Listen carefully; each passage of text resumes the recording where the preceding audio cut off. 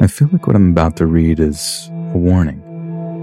I beg you, I implore you, please do not go hiking in the woods around Pittsfield, Massachusetts. I know those woods like the back of my hand. I was playing with my little brother among those trees when I was still in single-digit ages. So trust me when I say that something has been changing out there, and not for the better. I first noticed something was horribly wrong during a hike a few weeks back. In the early spring, birds migrate back from the warmer southern climates to their northern territories en masse. Thousands upon thousands of tiny songbirds occupy the trees around Mount Greylock during the month of March, each singing a sweet, chirpy song that is in reality a bellowed war cry, a call for challengers to step up and knock them off their perch. Yet as I trudged through the previous winter's leaf litter, I couldn't hear a single thing. No birds, or any other animals for that matter, seemed to still call the forest home. This made me nervous for two reasons. One, animals have an uncanny ability to detect danger that are imperceptible to humans. Their sense of smell, hearing, and general atmospherics are far superior to our own. If the wildlife had fled the area in such a hurry, or at least refused to return, that could mean something awful was about to happen. And two, areas of woodland turn exceptionally quiet when there is a large predator around. Wood pigeons will become deathly quiet and still, hoping a black bear or mountain lion would just pass them by. Sometimes they do, sometimes they don't, but either way, it would be hideously unsafe of me to wander around while one was prowling the area. So naturally, I started making my way back towards my car when something real peculiar happened. I feel I should remind you at this point that I've been playing in the woods around Mount Greylock since I was like 7 or 8 years old. It's pretty far from where our family lived when I was a kid, but thanks to our bikes, we had a pretty large area to roam when it came to those long summer breaks. Point being, I know those woods really well, but some way, somehow, I managed to get lost. It first came to my attention that I managed to get myself turned around when I felt my head begin to throb with a dull ache. I stopped walking for a moment, rubbing my eyes and the bridge of my nose to try and massage away the headache. But when I opened my eyes again and looked around, I felt a faint flash of panic running through me.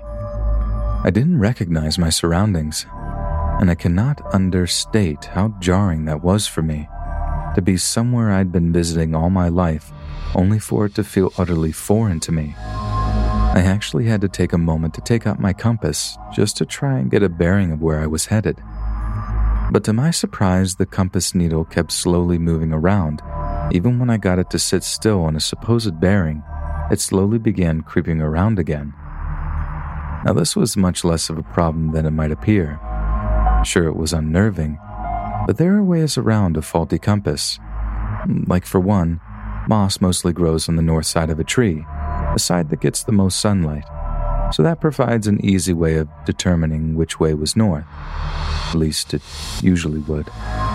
Because as I inspected various tree trunks, I realized the sun was hanging in the southern portion of the sky. That or the moss in this area grew mostly on the southern section of the tree trunks. I get that it's not entirely out of the question, but that was yet another detail that just seemed to fry my brain.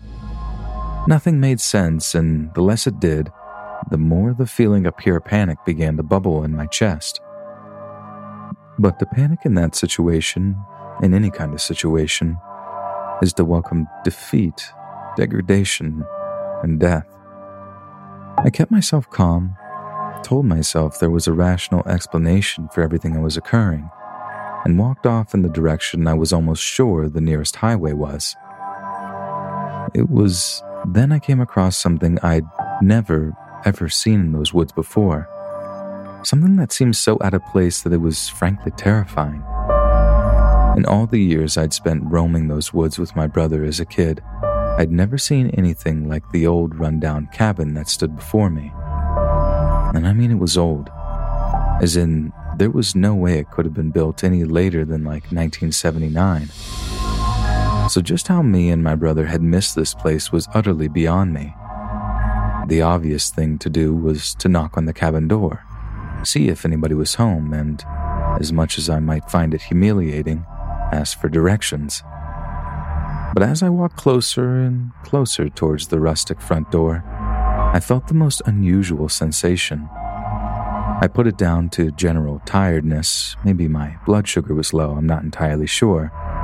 But for whatever reason, each footstep that took me closer to the cabin seemed more and more difficult. By the time I was actually bringing a closed fist to knock on that old wooden door, it felt like something was physically repelling me from it, whispering directly into my brain, "Leave this place and never return. Don't look back. Never look back."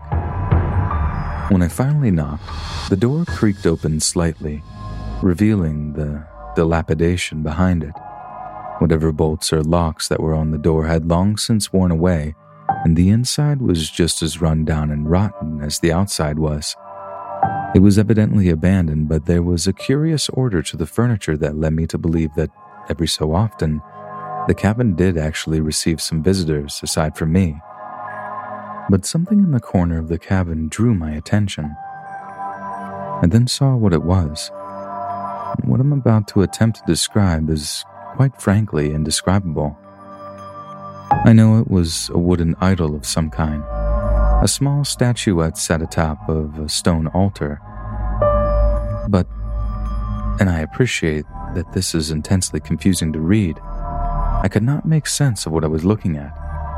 It was like my brain was completely incapable of computing the information my eyes were feeding it. And with that, my headache returned again, along with a kind of anxiety so crushing that I felt like I was going to have a panic attack. Don't ask me how I know, but that wooden idol, a mess of twigs and vines and moss, was a representation of pure, unfiltered evil. And I ran from it. I'm not in the least bit ashamed to admit that I ran like a scared child from that cabin and into the night. The night. You read that right. When I walked into that cabin, it was still daylight. I couldn't have been there for more than a couple of minutes at least, and that's what it felt like. Only when I burst through the wooden door, it was pitch black outside. I ran until I found the highway, ran until I found my car, and I drove like a madman until I was completely back at home. I haven't been able to bring myself to talk about what happened to me that day until now. I tried to tell a hunting buddy of mine once, but the words just wouldn't seem to come out. But please, heed my warning, and don't go hiking in the woods around Pittsfield, Massachusetts.